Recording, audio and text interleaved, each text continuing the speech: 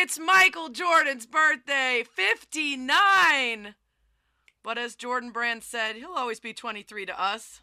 Happy birthday to my boyfriend, my boo. He doesn't know it yet. One day he will. One day he'll wise it up. It's Spain and Fitz, Teron Davenport in for Fitz on ESPN Radio and the ESPN app, Sirius XM Channel 80. We'll do, 7, 8 segments on Michael Jordan tonight, probably. That seems like enough. The news of the day, of course, is Michael Jordan's birthday. Other things to get to as well, though, and what better way to follow a celebration of Michael than to just degrade the Knicks for their bad play, for their terrible choke of a loss last night. It's just synergy in my book. Here in Chicago, those things go together like a fine wine and a chocolate souffle.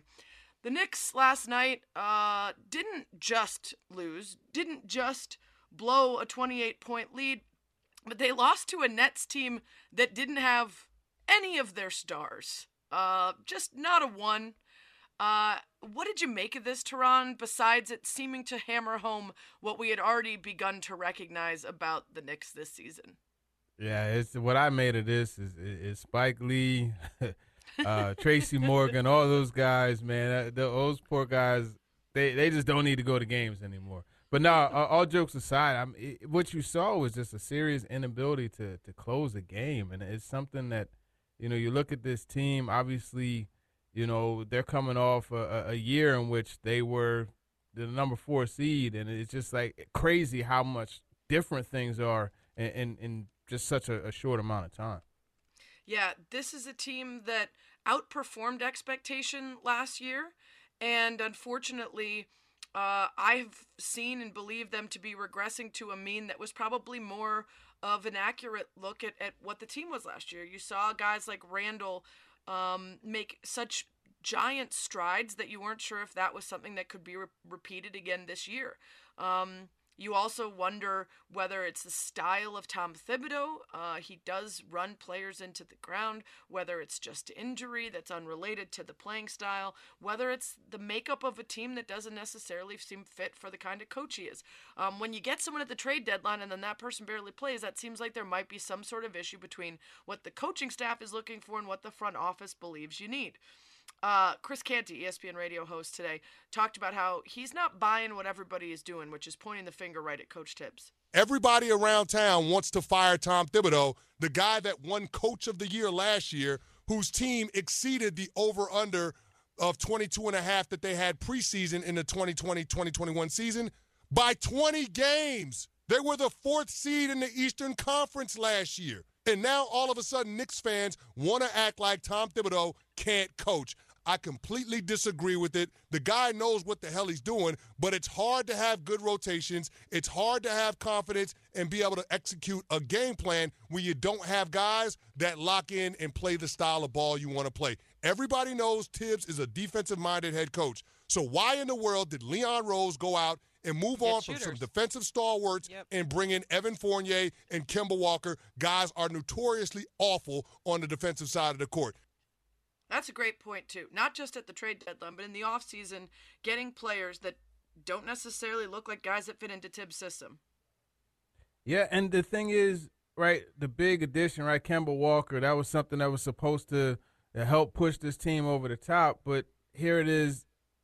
He and Thibodeau are clashing, right? He benched him at one point. So it's a good example of how, as Bill Parcells used to say, you want me to cook the meal, let me get the groceries. Yeah, there's a number of things that we saw last year at Spain and Fitz, by the way. Sarah Spain, Teron Davenport in for Fitz, that had us questioning whether that line or that arrow would keep going up for the Knicks or start to come back. And Julius Randle, who earned most improved player, career highs in usage rate, assist rate, 3-point shooting, points per game.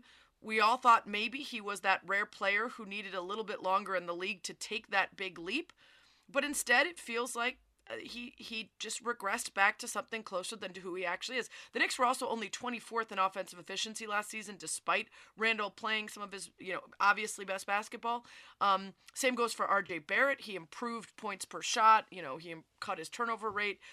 He emerged as a much better three-point shooter than we imagined, and the expectation was likely that he wasn't going to keep building on that, but statistically might regress. You add into that your expectation for Derrick Rose is to be able to give you a good season without injury. That's not the case and hasn't been ever with Derrick Rose, right? So the fact that he's been injured and missing time is a part of the story that you could have expected. And there were people, Tehran, who did expect that they would see this from the Knicks. But poor Knicks fans, after you give them just a little bit of that good stuff, they think they're going to get all the free agents and Madison Square Garden's be back to rocking. And here we are again. Yeah, it just the more things change, the more they stay the right. same. That's right. I'm not tore up about it, I'll tell you that much. Happy birthday, Mike. Spain and Fitz, Sarah Spain, Tehran Davenport in for Fitz. Speaking of things I'm not too torn up about, the Lakers are struggling as well. I hate to be a hater, but there is something to be said for these two teams that get so much coverage and so much hype, even in the moments that they're struggling. And for the Lakers, the struggles will only get worse from here because Anthony Davis injured again. You really hate to see it, and I hate people calling guys fragile or soft or brittle. You can't control injuries other than the work that you put in, and I would imagine that Anthony Davis has done everything he could to stay out there. Unfortunately, bad luck again with an ankle injury, and it has people talking, Tehran, about whether it's time for the Lakers to look for a full rebuild, and that would be not depending on AD as their future. In fact, trading him. Monica McNutt was on KJ and Max, I should say, this morning saying she doesn't think they should make the move. I don't like the idea of trading AD, I'll be honest. But his injury history has one that we have to acknowledge. And again, in the trade conversation, you got to see who people want to add and what their value is. First of all, it's good news to hear it's only 2 weeks for him because that was ugly last night. And again, with his history, you just never know. Hopefully that assessment, that timeline remains true. But I think they got to stand pat. I think you have the opportunity to put some pieces around AD. We don't know what LeBron James is going to do in this offseason. And we know that he's not a guy that necessarily stays for places for an extended period of time, especially if the goal doesn't seem to be being accomplished. So to me, that's the one piece that they have to potentially build around. I would hold pat because this still is a double-double guy and a terrific defender in this league. Keep him or trade him, Tehran? I would say keep him, and I agree with what Monica said. And the thing is, it used to be a point where, you needed at least one star to be competitive. Now you need 2 to 3. And as she said, there's no telling what LeBron James, his future is going to be. And if he leaves, what are they left with? Anthony Davis. He's the face of the franchise without LeBron there, and that's pretty much all they have superstar-wise. So it would, in my opinion, be foolish to trade him, and especially doing that right now, his value is not high. So you're not going to get that big of a return. And, I mean, at 28 years old, it is time to see, like, okay, are things starting to break down for him? If that's the case, then let's get him on some type of management program or something along those lines. But I definitely don't think you trade him because you're not going to get that big of a return.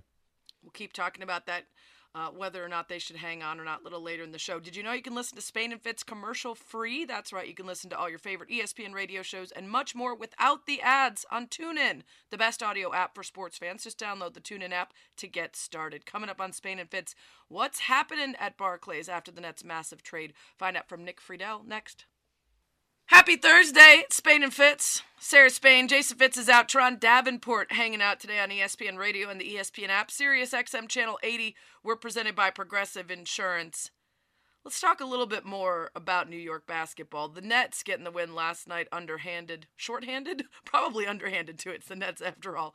Take it on the Knicks. Nick Friedel, ESPN NBA reporter who covers both teams for us. What's the vibe been, Nicky, out there since that huge trade went down for the Nets?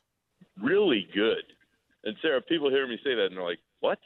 What are you talking about? Well, they haven't been jinxed by you yet, apparently. Yeah, exactly. But the reality is that the feeling is if Harden didn't want to be there, and he made that abundantly clear behind the scenes, well, then they didn't want him here.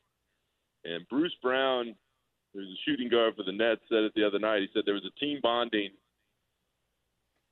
experience in Miami, and everybody got back on the same page. a couple days ago, and they lost that game against the Heat, but they've come back, they've won a couple, and they look like they're enjoying being together again. And you can't pin that all on Harden because they all respected him for how great he is as a player, but if he doesn't want to be on the team anymore and his play started to show that at the end of his tenure, well, then it's not going to work. So the vibe around this team is surprisingly good, and that's saying something given that they just lost 11 in a row over the last couple of weeks. But this is a team that I really believe can make a push after the break because you're going to get Kevin Durant back. Simmons is going to come back at some point, and the Nets are still holding out hope that this rollback on the vaccination mandate in New York City can happen, and that would mean that Kyrie can be a full-time player again. I saw you wrote about Patty Mills saying that he saw a fire built up in Ben Simmons. Listen, man, I've watched Ben Simmons a lot. You know, he doesn't shoot that rock, and there are issues. He does play good defense, but how do you see him fitting in with this Nets team and really helping push them to a playoff run? Teron, I think he's really going to be good for them. And I say that because his strength, the perimeter defense, getting the ball up and down in transition, making plays for other people around him, those are all places where the Nets are deficient a little bit. And I think the basketball fit is really solid. And you mentioned Patty Mills. I think that part of this is crucial, guys, because the Nets feel like they have a perfect landing place for Simmons. He has known Patty Mills for years, dating back to their time with the Australian basketball program. He's known Kyrie Irving for years, long before he got to the NBA. So those two guys have made it very clear we're going to welcome him with open arms. And we're going to make sure that he feels comfortable. So on top of that aspect of fitting into the locker room after all that happened in Philly, from a basketball standpoint, I think it's a really, really solid move, not only for whatever happens the rest of this year, but for the next few seasons, because Simmons can help them space out the floor with his playmaking ability. And if he can get a little more confident shooting and knocking down free throws, that's one thing. But they have guys who can do that already, and I think that will be shown to be very crucial as Simmons makes his way back into the league. Spain and Fitz, Teron Davenport in for Fitz tonight with me, Sarah Spain, on ESPN Radio, ESPN app, Sirius XM Channel 80, talking to Nets reporter Nick Friedel, who works for the worldwide leader covering a number of teams. And I want to get to Tibbs and the Knicks in a second, but quickly I wanted to ask you, because there's been so much commentary from outside of Ben Simmons and his camp about his mental health, about the change of scenery, about expectations for him to continue working with his mental health specialist, even as he's switched teams. Do you have any indication of how long it might be before he joins, and what his sort of approach to dealing with the accusations or criticisms of his fresh attitude with the Nets might be? Sarah, as far as the timeline, nobody has a clear one right now. It really depends on when he feels comfortable. And when that will be is anyone's guess at the moment. I would think with the shape he came into, and by all accounts is very good shape, once he's been around the Nets these last few days since the deal went down, that physically I think he's in a pretty good place. He's got to learn the system, and they've got to make sure that mentally he's feeling good enough to go out there. Now, as far as the mental health goes, he answered the questions during that introductory press conference, but it's one thing to say, all right, I'm feeling like I'm in a good place, and it's another thing to get back out on the floor and listen to what will assuredly be a lot of people telling him that he's still not very good and can't shoot it, and on and on and on. So there's, of course, going to be a lot of focus on whether or not he plays in that Philly game. That's March 10th. You would think he'd be back by then, but that's just a guess at this point. Anybody who knows for sure isn't talking because they're waiting for Simmons to set the tone and tell the Nets which direction he wants to go. When you look at Kyrie, you mentioned Kyrie and the situation with the rollback there. Do you think that it was more than just James Harden who had the issue? Because you know what he said, about having players willing to do whatever it takes to win.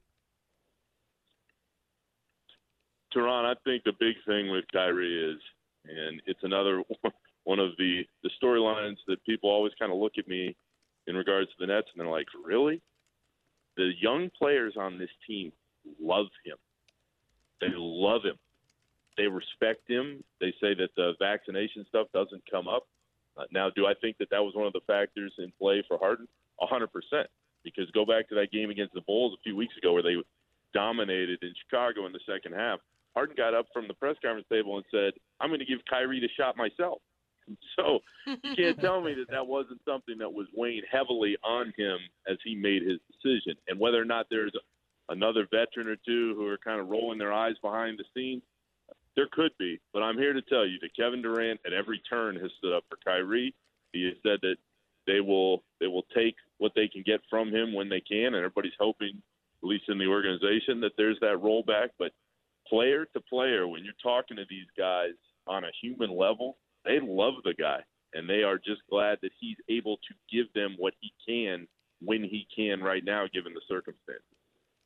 Nick Friedel is with us here, Spain and Fitz, Sarah Spain, Teron Davenport in for Fitz. Let's talk Tibbs, because I've been of the opinion for a bit here now, and it seems to be proving correct, that last year a lot of luck went into the Knicks' success. There were players outperforming expectation in terms of statistical shooting, and they're sort of just regressing back to what you might expect from a lineup that is made up of this collection of players. But a lot of fingers being pointed at Tom Thibodeau, that this is a coaching issue, that this is the same old story of him running players into the ground. Do you think that that's the issue for the Knicks, is Coach Tom Thibodeau? I don't think it's the biggest one, Sarah. And I've heard the criticism since I moved here about 5 weeks ago. And then I started watching the Knicks.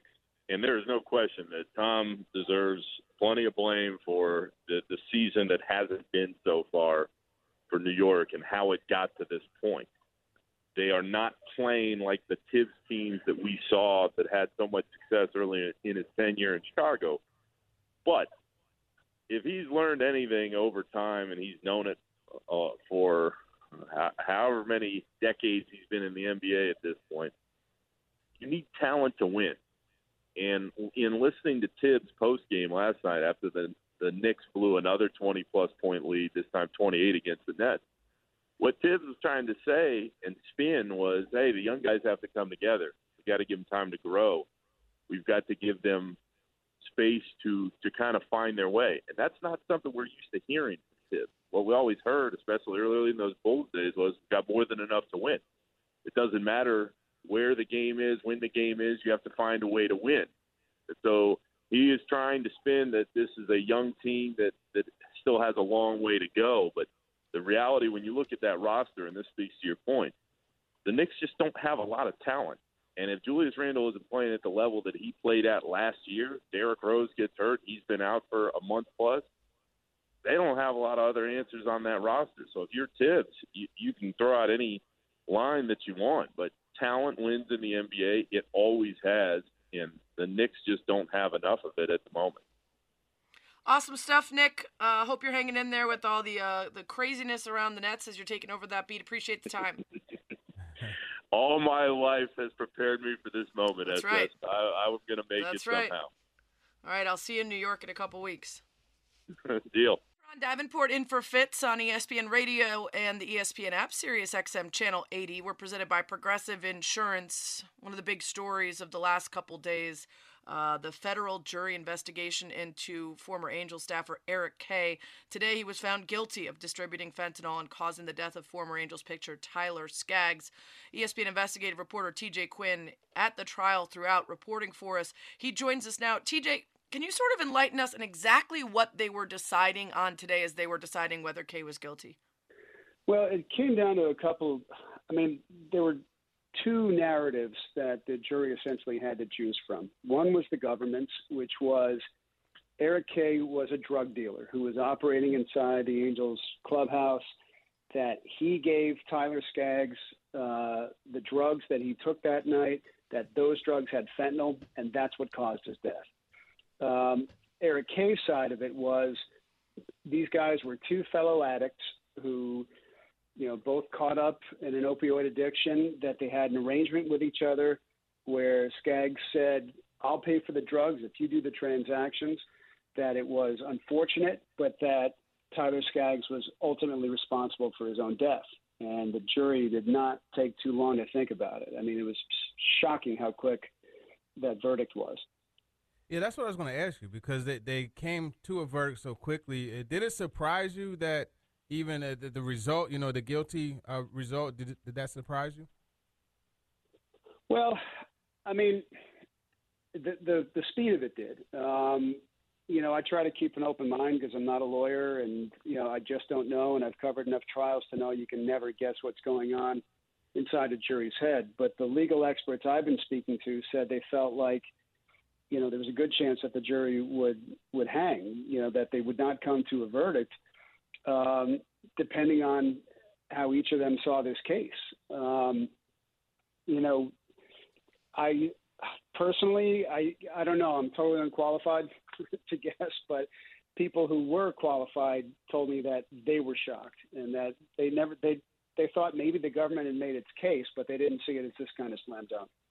Yeah, the government had to establish that no one but Kay could have given him those pills, that it wasn't the pills plus alcohol plus the asphyxiating on his vomit, but the actual fentanyl that was the cause, and that he had to have given to them in the state of Texas. There was a number of things that they had to prove, and eventually it became essentially the belief that but for the fentanyl, he would still be alive, and that ultimately is the ruling factor in them deciding that it was Kay who was responsible, yes? Yeah, it is. And, 2.5 years ago when this happened, in the months after when, we were doing our reporting on it, I spoke to a couple of very well-placed law enforcement officials who said that the DEA was investigating this, but that the Los Angeles field office had decided they weren't going to pursue. The U.S. Attorney's Office there said they weren't going to file charges, and that the DEA office in Dallas was not expecting charges to be filed. There wasn't this immediate sense that a crime had taken place. It was a tragedy, but that he wasn't necessarily responsible. So it was a surprise when the government, about a year afterward, ended up filing or getting the indictment from the grand jury.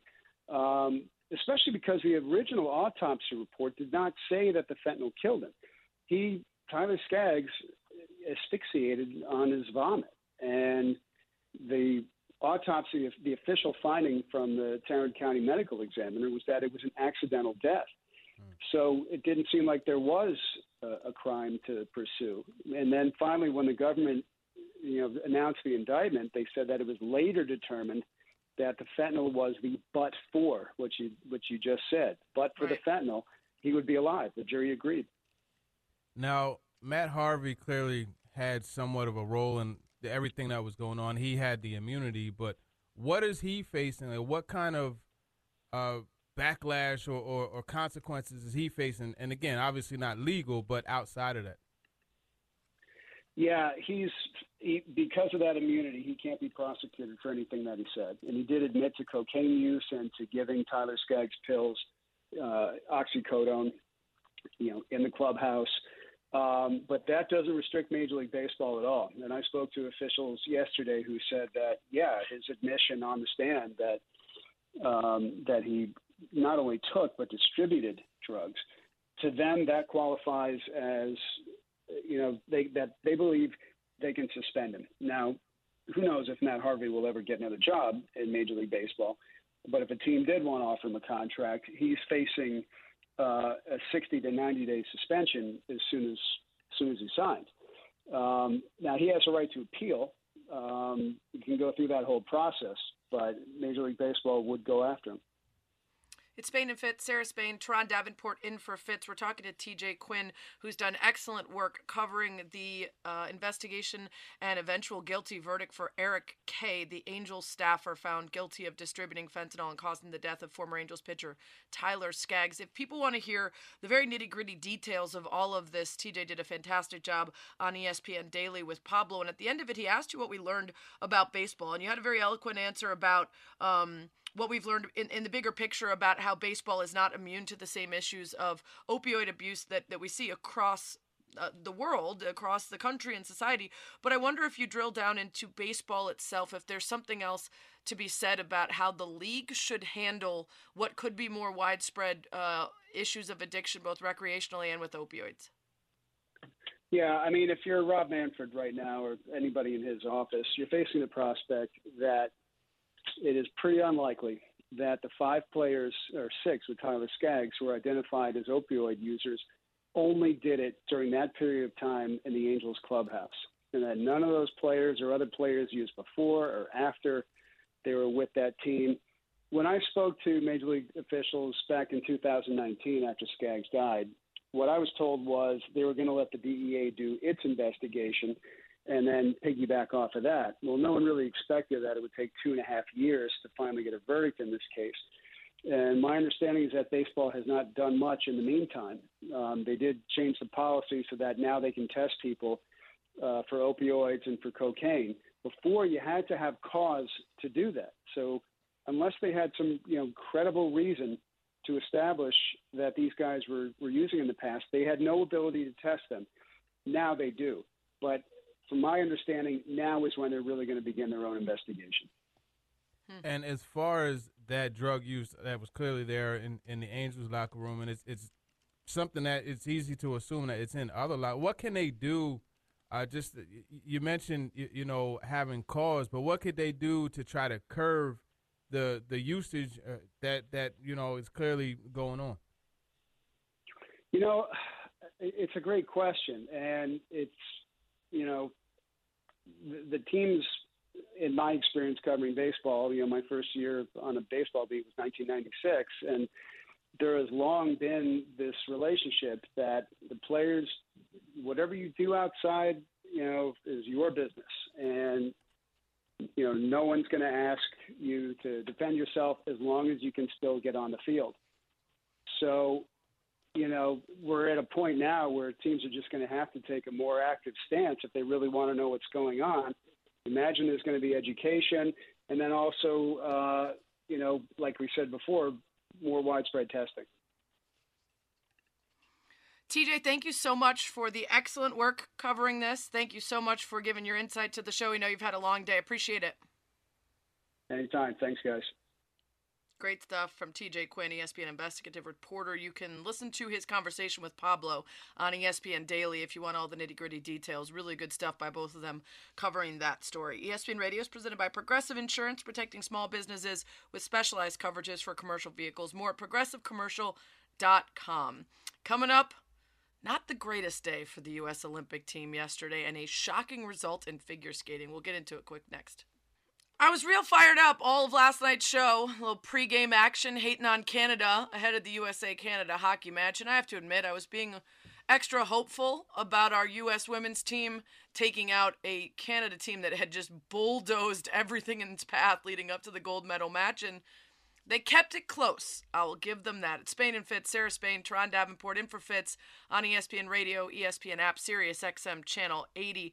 Yeah, Olympics last night, things didn't go exactly as we would have liked. Teron, USA-Canada hockey match usually goes to overtime, to a shootout, back and forth, incredible tension throughout.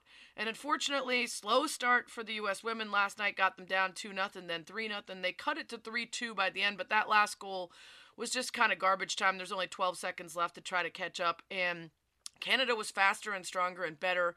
U.S. didn't use – they really just focused on the top 2 lines, so they were pretty gassed. And it was a disappointing outcome for the rematch to something that 4 years ago was literally one of the greatest sporting events I've ever seen. So I was sad. I was bummed. Yeah, I mean, Canada, like you said, they blew through it, and now they have the Olympic and World Championship title at the same time. And I guess and soccer. They beat us in soccer, too, at the last Olympics. What the hell, Canada? The neighbors up north, they're not so America's friendly. hat is not doing us right. We'll give you, lacrosse and hockey, but soccer too? Come on now. I think the saddest part for me is I've become friends with Kendall Coyne Schofield, who's the captain of the women's team. She has a great book out called As Fast as Her, and I recently had her on the podcast to talk about the book, which I read in its entirety, and you read about the amount of work and effort and sweat, blood, and tears and money that goes into becoming the greatest at what you do, and she is one of the greatest. And then you recognize that a moment like last night can be a life changer, not only for the women out there skating, but the next generation. And Kendall and those players after the loss are already talking in that moment, not just about the disappointment, but about what it means for USA women's hockey to not win. That after this 2 weeks, it can't just disappear. The resources, the investment, the time, the energy, the attention can't just go away until the next Olympics. And that's what's so tough for so many women in these sports, is that they know that they represent themselves and they also represent the sport at large. And whether or not their own federation will cut the BS and actually give them time and resources, and whether their communities will do so. So that hurts kind of doubly so. I couldn't imagine the pressure Yeah. that they have on themselves, knowing that this is almost a once-in-a-lifetime opportunity for them. And just like you said, how much of the sport's popularity rides with them being able to win. That's got to be a lot of pressure on them. Well, speaking of pressure, any Olympic event is going to be incredibly pressure-filled, but especially so when you're in a sport that doesn't get a ton of attention outside of the Olympics, right? If you're playing basketball, if you're playing even soccer, where there's also World Cups, but if you're someone like Michaela Schifrin in the skiing events, outside of the very insulated ski world, when you go to world championships and such, this is when all eyes are on you. And she had objectively, I guess not objectively, it was without question a disastrous outcome in Beijing. She had her third DNF, did not finish at the games. She looked to win a third straight gold. She looked to start to overtake Lindsey Vonn in people's minds as the greatest American skier of all time. And instead, she could not finish her races. She had already failed to finish her best, the slalom and the giant slalom, earlier in the games, but then she got into the combined and started out well enough, sitting in fifth, that the way that she does the second half of the combined event, she was expected to be great heading into that slalom run, and she didn't finish. And afterwards, she kind of just said she felt like a bit of a joke, that she could find some positives in some of the skiing she did in practice runs and everything else, and she was feeling good that she was able to get back up and try. But the messages she got, the awful things that people said to her because of her failures, you kind of just don't understand, Tehran, how people couldn't understand that you spent a lifetime working for something. It's tough enough to lose. You don't need to get called a choker, narcissist, dumb, blonde disgrace. Yeah, and the thing is, who do you think that incident impact more, her or these morons that are sending the messages? And I'm really big on the power of positive thinking. And the one thing that I didn't like about it is she said that, when she skied out in the giant slalom and in the slalom, she said that kind of haunted her. And it was something that she was thinking about. And, I mean, you're a former athlete. You can't go into your sport thinking, what if this happens? You have to go in just doing your job. And that's so unfortunate that the mental side of it just kind of like, piled into the physical side, and then she had that incident.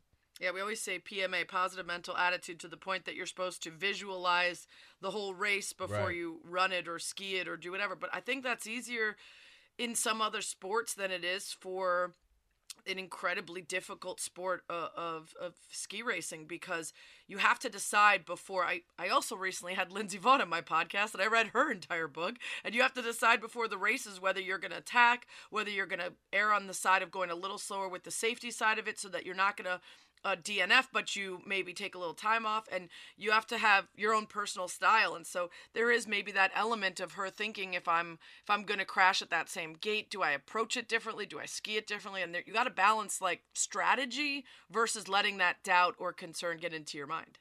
You would never think that so much of that goes into skiing, and that's the really cool part about watching it, and digging into it. It's definitely dangerous. I mean, listen. You couldn't pay me enough to get on one of those slopes, so hey, I tip my cap to her. The thing that I really like, though, is she'll have a chance, at a little bit of redemption on Saturday with the team parallel slalom. So hopefully, she'll be able to still, go ahead and get a medal. Yeah, it's Spain and Fitz, Sarah Spain, Tron Davenport filling in for Fitz tonight on ESPN Radio. Don't forget, NBA's All-Star Weekend starts tomorrow night with the Clorox Rising Stars radio coverage presented by Indeed. Begins at 9 p.m. Eastern on most ESPN radio stations. Ayo Dosunmu on the Bulls, so you're keeping your eye on at the Rising Stars. What we were keeping our eye on last night, which I believe is going to air during prime time tonight if you haven't watched it yet, is the women's figure skating free skate. And Kamila Valieva was allowed to skate despite a positive test for a banned substance that's performance enhancing. We all have so many questions about why she was allowed to compete, whether you're 15 years old or not, whether it's going to be tough on your mental state. The Olympics said they were worried about it causing her irreparable harm if she was disqualified for doping. What about the irreparable harm of the people she's competing against that spend their whole lives prepping for something and then don't believe they're in a clean competition? I guess that wasn't as big of an issue for those making the decision. But spoiler alert, and go ahead and close your ears if you haven't watched it yet or seen it yet, she did not win. And this is a huge deal, Teron, because before the doping and the positive test in the team skates, you could hear from the experts, you could hear from the announcers that they believe her to be the greatest skater of all time. At 15, already the perfect balance of artistry and the jumps. And the fact that she faltered so badly, slipping and falling so many times, and still ended up in fourth, tells you the level of difficulty, and tells you also that she was probably very weighed down by everything that had gone on all week. Yeah, it was almost equally as traumatizing as being disqualified would have been. They have to go through that and deal with all the scrutiny because, hey, I personally was upset about that because, we talked about it. Sha'Carri Richardson, she didn't get to compete, right? So why is this young lady getting to compete? And I couldn't imagine, what she was going through. And it's you never wish failure on anybody. So I want to be clear about that. But it's just kind of interesting the way the universe has a way of balancing out, right? And I'm not saying balancing out for her, but balancing out for her country for putting her through that. Yeah, and then the criticism also for her coach, who, as she's coming off the ice before anything, you did your best, good job, it's okay. Why did you let it go? Why did you stop fighting? Explain it to me. Why? You let it go after the axle. Why? So screaming at this 15-year-old who's had this incredibly tough week, and who, again, I don't know for sure, but when you're competing for a country that doesn't even get to compete under its name because you are that riddled with previous incidents of steroid abuse and doping, I'm probably not blaming the 15-year-old superstar. I'm probably assuming that this is yet another coordinated effort by the country to try to win.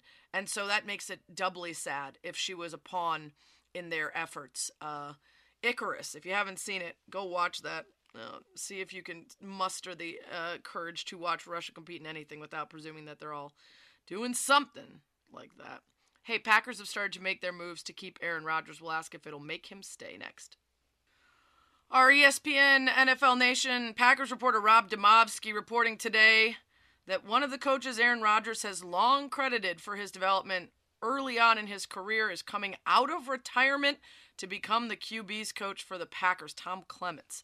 What does that mean for Rodgers' future, and what about all the other quarterbacks who might be headed to new destinations this offseason?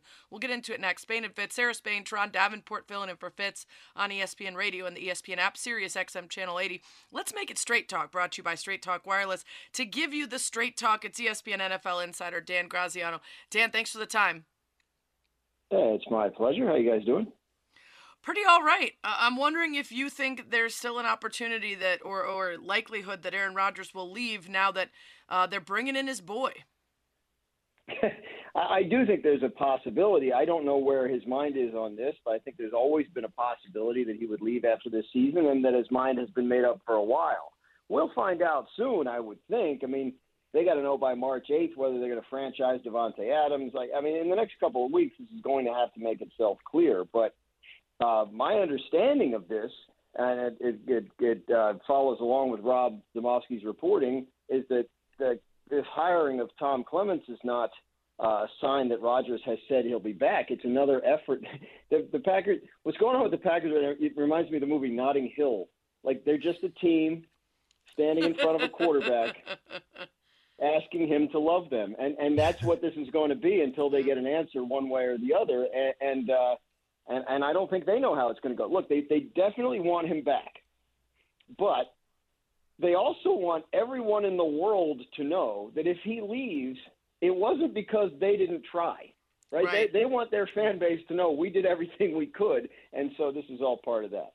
That's really interesting how that's working out. But one guy who is also under the microscope as far as leaving is Russell Wilson. But he said that he wanted to stay. So how do you see that whole situation working out. Does Seattle trade him, or do they keep him and continue to build? What are your thoughts on that?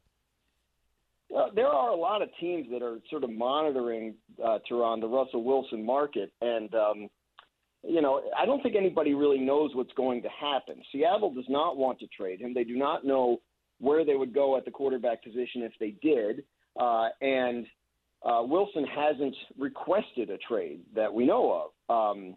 But if the dissatisfaction that we know he was starting to feel and express with regard to the organization, should that resurface this offseason? Should he get a wandering eye?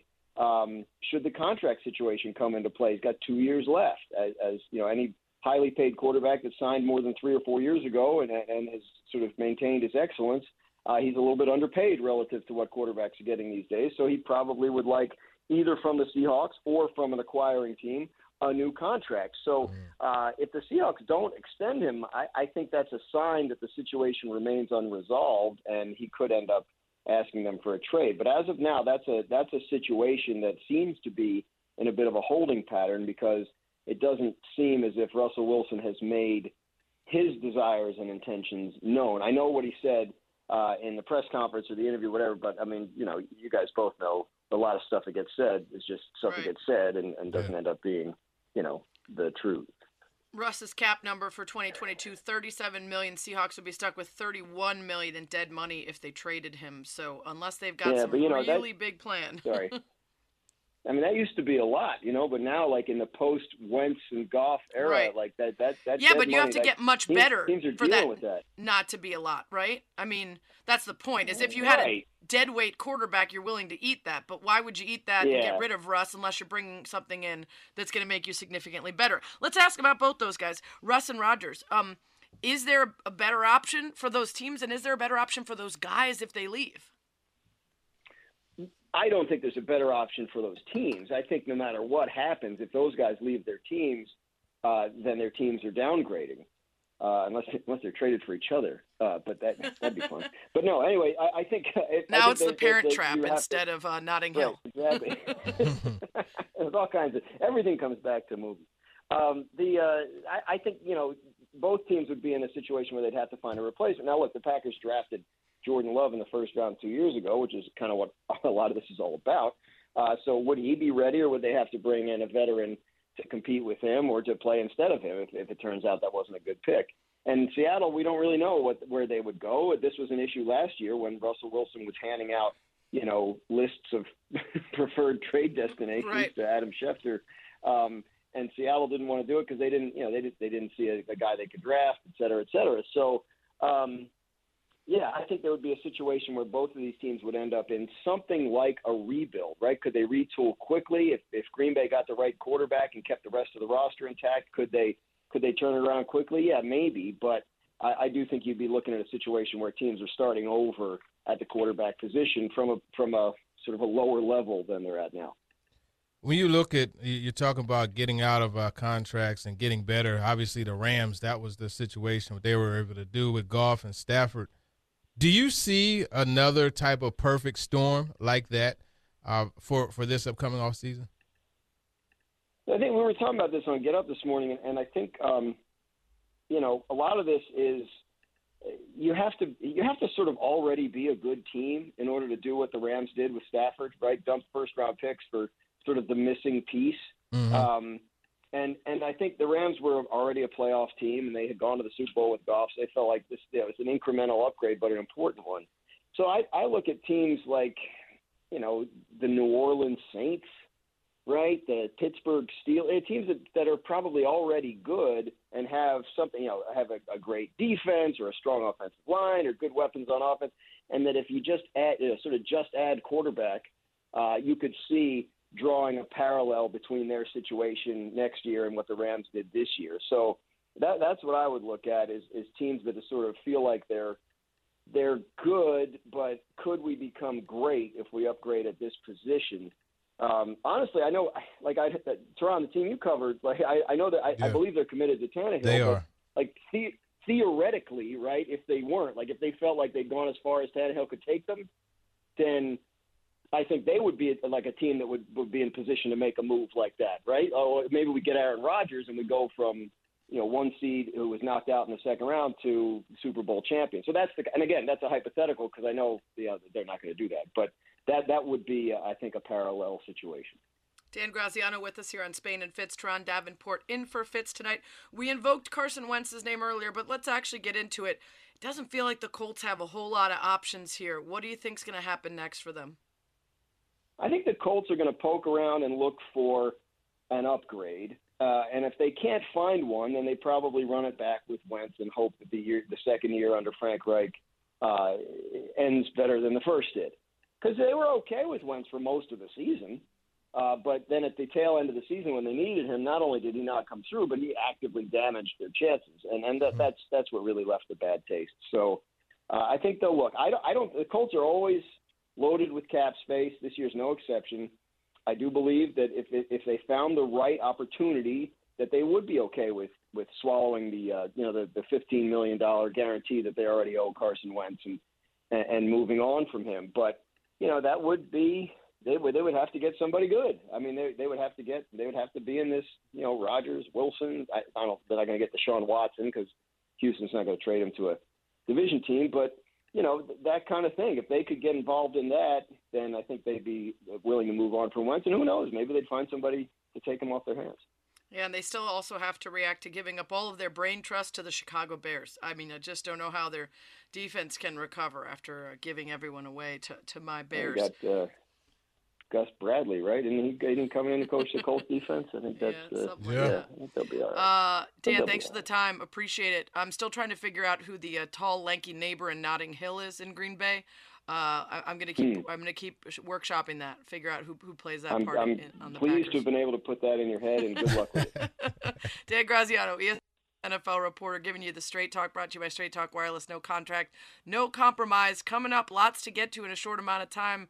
Quickies on MLB and more next. Good news for my reigning champion Chicago Sky after some questions about who might return to try to run it back and some really serious sounding rumors about Courtney Vandersloot and Allie Quigley potentially holding out because of a low offer to Sloot. They're back. And so is Kahlia Copper. So we got Copper, we got Sloot, we got Quigley. Of course, we got Parker and everybody else. And we're going to run it back, Teron. That's the news you like to hear in the offseason when your team is a champion. You want to bring back the crew and you want to run it back. What happens usually when you win a championship? You lose pieces. So to be able to come back full tilt and be able to give it another shot, that's definitely exciting. I know you're excited about that, so congratulations. Yeah, we lost Stephanie Dolson to New York. There's a couple pieces in and out, but you keep the core. And one of the interesting things when you've got a married couple on your team is when one of them hints that they might not come back, you got to worry about both. So when we heard that maybe they weren't giving Sloot the kind of offer she deserved, there were some questions about Quigley, who has got, just unbelievable statistics. And you need both of them out there. So thankfully, Vander Quigs have been signed. Copper, KFC is back. So just look out for my Sky is what I'm saying. All right, next story. All right, so speaking of quickies, that MLB meeting today was a true quickie. 15 minutes between MLB and MLBPA. I guess that's all it takes. It's all solved. The season is Oh, I'm sorry. I'm hearing now that they didn't solve anything in that 15 minutes. Shocking, Teron. Opening day is still in question. And I just still can't understand how they can't come to some type of agreement. Just when you look at the amount of money that is involved with baseball, like it generates plenty of revenue. They should be able to get something figured out. And it's ridiculous to me. They did schedule another meeting for Friday to discuss proposals not related to core economics. It feels like if the sides are extremely far apart on that meeting to get the other stuff done, I guess it's like an appetizer before the entree. The entree is going to ultimately decide whether the season gets back going, but maybe you don't wait on the other stuff while you wait for the freeze out on the big ones. Maybe you try to get to some of the other issues, and then when you get that core economic proposal reworked and brought back, you've got some of the other stuff done. It's hard, Teron, because the longer that they go the more spring training, regular season, Exactly. games are affected, the more you lose the fans on both sides. Because whether or not it's fair, to be arguing over the amount of money that both sides have is discouraging for fan bases. Yeah, and one thing I do think is good that they're trying to work out is the luxury tax part of it. I mean, you got teams like the Yankees just going completely overboard, the Angels, the Dodgers, those type of teams. And then you got the Milwaukee Brewers or the Pittsburgh Pirates. You do want to have some type of balance, but at the same time, you don't want that to be a big thing that's causing the whole picture to be eliminated. Well, I think, there's a number of things that are holding this up, which is especially bad because you already had a shortened season because of COVID that affected outcomes. But if you've got teams that can tank and still make so much out of revenue sharing, that's a terrible situation for players to play a super long season knowing that your ownership has zero interest in actually trying to win. You could get stuck there for a while, too. I think minimum salary is a big part of this. MLB is somewhere around $630 in minimum salary, MLBPA at $775. That's the lowest, I think, Passan said in the major sports in terms of percentage of revenue. So the young players are the ones that feel like they're not getting a fair shake. And then, of course, there's a lot of questions about what's the word I'm looking for? Time. When you're in the minors and then you get your time and then you know what I'm talking about with Chris Bryant and the thing. Anyway, the word has escaped me, but that is obviously service. Thank you. Service time. Okay. I just thanked myself for remembering it. Thanks, Brain, for showing up. Service time is obviously an argument, and that one's fair, I think, because when you manipulate it the way that the Cubs did, for instance, with Chris Bryant by a day or two to get a whole extra year of him, and everybody knows that's what's happening, you have a lot of trouble getting the players to move much from their position on that because that's just not fair. But I'm supposed to be watching baseball next Saturday, and that ain't gonna happen. You won't be doing that. I'll turn my spring training into adult spring break, which is fine. That's very on brand for me. I usually figure out how to do that anyway. Let's get to the next story. So there was some fallout from the Rams parade yesterday. We were joking about Frat Stafford trending, and he was enjoying himself. We had a lot of fun with Tom Brady tweeting him that he should mix in a couple waters. Well, some video emerged, pretty scary actually. Matthew Stafford and his wife Kelly were on a stage after the team's Super Bowl parade celebration, and Kelly Smiley, who's a photo editor for NFL, NBA, and NHL, and a freelance photographer, was trying to take a picture of them on stage and stepped back and fell. And she fractured her spine, and both of her cameras were broken. And it happened directly in front of Matthew and Kelly, and there's video of them watching. And in the video, Stafford sort of says, "Oh my God," and then just turns around and walks away. Kelly goes to the edge of the stage to check on her, and he was very, very criticized for his reaction. And they have now said that they are going to cover her hospital bills and replace her camera. The joint Stafford and Rams statement, they really didn't have much of a choice, Duran, right? I mean, that video was not a good look. No, absolutely not a good look. And for that to be his reaction is just kind of, yeah, well, I guess, he was caught up in the moment of the celebration itself. But, I mean, that is the least that they could do. And let me tell you something. Those cameras, that equipment, that stuff is not cheap. So really expensive. It's really good that they did replace that for her, because if she was stuck with doing that on her own, that would have been a huge obstacle for her to overcome. And I hope the young lady is able to, get back. Anytime you have a fracture like that, it's something to be concerned about. Yeah, I like how you went to camera costs. I'm thinking medical bills. That stuff gets pretty pricey as well. Yeah.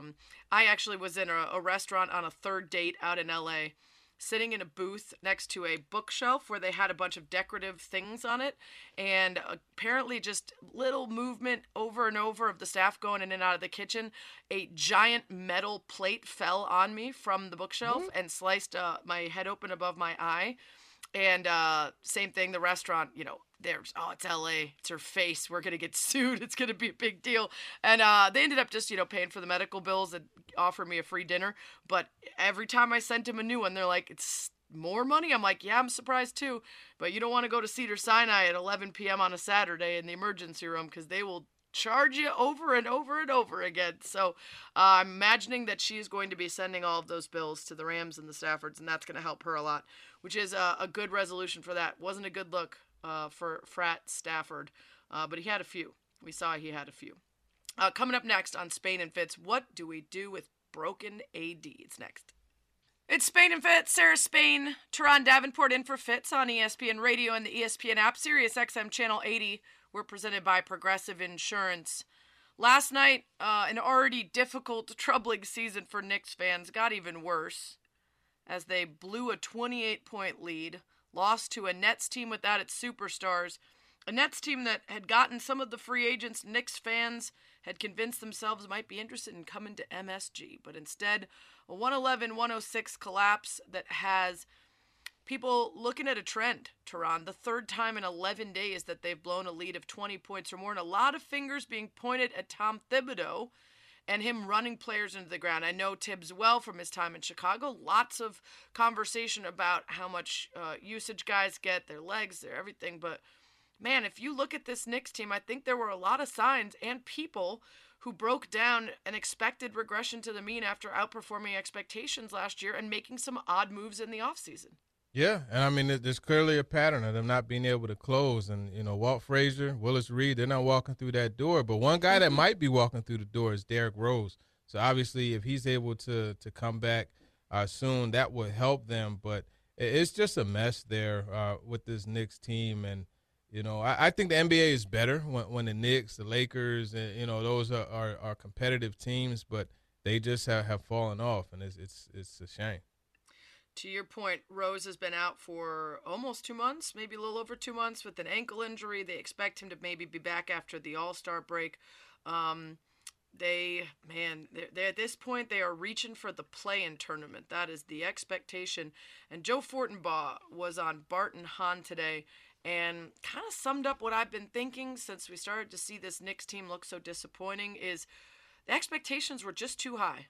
The team failed to properly evaluate who they were and what they were coming into season-wise. And what I mean by that is last year, let's start with Julius Randle. He had a career year, all right? Now, you got to ask yourself, is that the norm or is that the outlier? Is Randle going to be able to perform at this level year in and year out? And the answer is no. You've seen enough from him throughout his career to realize that when you produce a career year like that, the very idea that you're going to go out and get that again, it's a long shot, right? It's an absolute long shot. That's not a knock on Randle. That's just the situation. That's why they call it a career year.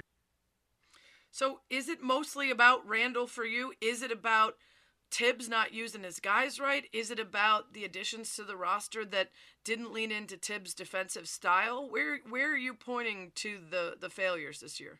Yeah, I think it's about the additions that were made. I think that's really the case. And it's really, if you're going to have a coach who has such a defensive mindset like Thibodeau, you have to bring in guys that are going to be focused on defense, and you can't bring in liabilities. And I think you're seeing just kind of like a disconnect, I guess you could say. And Julius Randle, he said that within the locker room, like his message is ringing clear, but it's obviously not transferring from within the locker room to the court, and that's where it all matters. So I think that's definitely a big thing. And then just speaking of disconnect, you know, the one between Kemba Walker and Coach Thibodeau is obviously at the root of all of it. Spain and Fitz, Teron Davenport in for Fitz. You talked about Randle. You know, there was certainly a chance for him to build on last year and that most improved honor. And he signed a 4-year, $117 million extension in the offseason, and immediately scoring average down from 19.8 to 19.8 from 24. His three-point range from 41% to 30% behind the arc. Do you look into trading him? Do you look into a different situation, location? Do you think to yourself that you don't trust that he'll make it back up? And if you do want to trade him, how bad is his value right now in terms of what you're going to get back? Yeah, I think his value is really bad because not only do you have the regression as far as the stats are concerned. I mean, let's not forget just, a month or two ago, you had the, thumbs down to the fans. So just the whole overall vibe itself is not really there with Randle. And I'm not sure that you're going to get too much for him because, I mean, what type of promise do you have in the future with this guy, and he had a career year last year. He's regressed. What is he? Like, what value? He comes across to me as what you would call a jag, right? Just a guy. Yeah. Speaking of value and potential trades, Anthony Davis injured again. Man, the guy cannot catch a break, no pun intended. And this leaves the Lakers in just such a difficult situation. They already were, Teron. I mean, I think we spent a lot of the offseason making jokes about the makeup of this roster, how many guys would break the record for DNP old. And now they sit in ninth right now, 27-31. And when Anthony Davis goes out, as well as LeBron James can play and as good of numbers as he's able to put up, they just don't have enough. And Shea Cornette was on earlier today talking about how, listen, the finger has to be pointed back at LeBron no matter how great his play is. LeBron can only do so much. You mentioned him scoring 15 in the fourth quarter. This team rides on his back, but he needs to take some accountability at this point. I'm not the first person to say this for what this roster looks like. They're a dumpster fire. They don't gel. There's not a lot of chemistry. Him and Anthony Davis are holding these things together, and like we've seen this roller coaster with Anthony Davis before, right? He gets hurt. He comes back. A game or two in, he shows up with a vengeance. He does it all. We start talking about the brow and why he's amazing, and then the cycle starts all over again. And it's just inconsistency at the nth degree. It is. And so you get the good vibes for the Lakers, immediately ruined by yet another injury. He's expected to only miss maybe about 2 weeks, which isn't bad considering how bad the injury looked to his ankle. But you can't afford 2 weeks of another slide for the Lakers. Yeah, and I like how she mentioned that LeBron needs to take some responsibility because, there's a guy who is really having a really hot streak that could have been with the Lakers, and that guy's name is DeMar DeRozan. And there was a rejection there, and Russell Westbrook was the preferred choice. And, I mean, we know the situation with Westbrook. You got the fans begging him not to shoot, right? You got him, another guy that had gotten benched, and obviously the chemistry is not there. So that's what I look at first. But then when you look at Anthony Davis and the injuries that he's had, even before he had the injuries, the onus was really on him to step up and be a bit more aggressive in the paint and with his game overall. And just everything is just kind of like falling apart for this Lakers team. I'm convinced, not convinced, I'm confused on whether or not I think Anthony Davis getting traded is the right move. There are concerns about value because of durability, but at this point you could still get a big haul for him, convincing people that the value of what he can do on the court when he's healthy is worth it. But if you keep riding this roller coaster, keep having him miss games to injury, I just don't know if down the road you'll get much for him. And I don't think he's the guy you want to build around in the future. We don't know how many more years LeBron has left. We don't know if he'll stick around in LA, even if he is still playing. He might go somewhere else that is a better situation to win. And I wouldn't want to build around Davis. I would rather bring in assets, which they do not have because their roster is made up of old folks, and then use those assets and try to add a superstar that's somebody you can be more confident building on. I just think his durability, he can't be the one that they're building, and he can't be the future of the team. The problem is they're kind of stuck because what star player are you going to get in return for Anthony Davis? And you mentioned assets, but let's look at outside of Ja Morant. Like, there aren't really Couldn't you get a bunch of guys and then get a guy in free agency to be the star? Yeah, but a bunch of guys. So I don't believe in the quantity over quality approach. You could get them. I went out and got a bunch of guys this year, and that clearly didn't work. But not old guys. Yeah. Up and coming, I feel you. reaching their prime soon, guys. Fill out a roster, which is what, you're not going to have Carmelo and Dwight Howard and Ariza and DeAndre Jordan and Russell Westbrook, all these guys for a long time. So do you sort of admit to a little bit of a rebuild, get some pieces, and then go out and try to add that star power in free agency, hoping that people want to come play for the Lakers? I don't know. I don't think it's as simple as just looking at Anthony Davis. Because do you think Anthony Davis is the future there? I think he's the nearsighted future, but down the line, like 5 years, no, I don't think so. Because he's a big man. You know how it goes with big men, like they break down, right, over time, and I guess that's starting to happen now. I I would find it hard for them to believe that they would just go ahead and burn the whole thing down and try to build it back up, because it's the Lakers, right? And they're always known for bringing in the star player and but trying I think to that's make why this they happen could that do way. it, because there's always enough people willing to come there that they could burn it down for a short time and build it back up. I'm glad you brought up DeMar DeRozan, by the way. 38 points last night on 16 for 27 shooting. First player in NBA history to have 35 points while shooting better than 50% from the field in 7 straight games, breaking a Wilt Chamberlain record in 1963. Hey, that is a real record that he broke. That is not fluff, and he's been spectacular. Obviously an MVP candidate, holding together a Bulls team that's going to be so much better when Caruso and Ball get back, when Zach LaVine is healthy. I'm pumped. Heading into the All-Star break in first place in Chicago.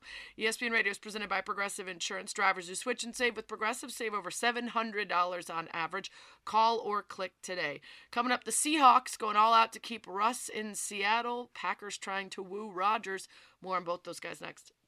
We got distracted in the commercial break, and I just have to say, this Mike Bibby is trending because according to Lids, the #1 destination for officially licensed headwear apparel and sports memorabilia, they have released the top-selling NBA jerseys by player for each state for the 2021-22 season.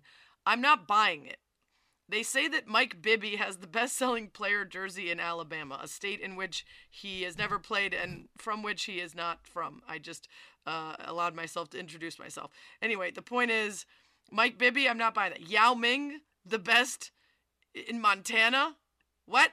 No, I'm sorry. First of all, Michael Jordan only having 2 states, I believe, potentially 3 states. I will guarantee you that Michael Jordan's jersey has sold in more states than Mike Bibby anywhere. This makes no sense. I'm not buying this. I think this is fake. Teron, I think this is fake. One thing they did get right was Pennsylvania, though. Allen Iverson. That's the one they did get right, but the rest of it, Steve Smith was one of them too, and right. And it's this season, so I'm like the LeBrons everywhere. All right, fine. It's this season. LeBron's still playing. Lakers jerseys can be like a fashion statement beyond just a statement about the player, but I don't know, man. I'm still not buying Mike Bibby this season in Alabama and Yao Ming in Montana. Come on, Spain and Fitz, Sarah Spain, Teron Davenport in for Fitz on ESPN Radio and the ESPN app, Sirius XM Channel 80. You can follow us at Sarah Spain, at @TDavenport_NFL. And the NFL is what we're going to talk about. We talked to Dan Graziano earlier about some of the quarterback movement or potential movement.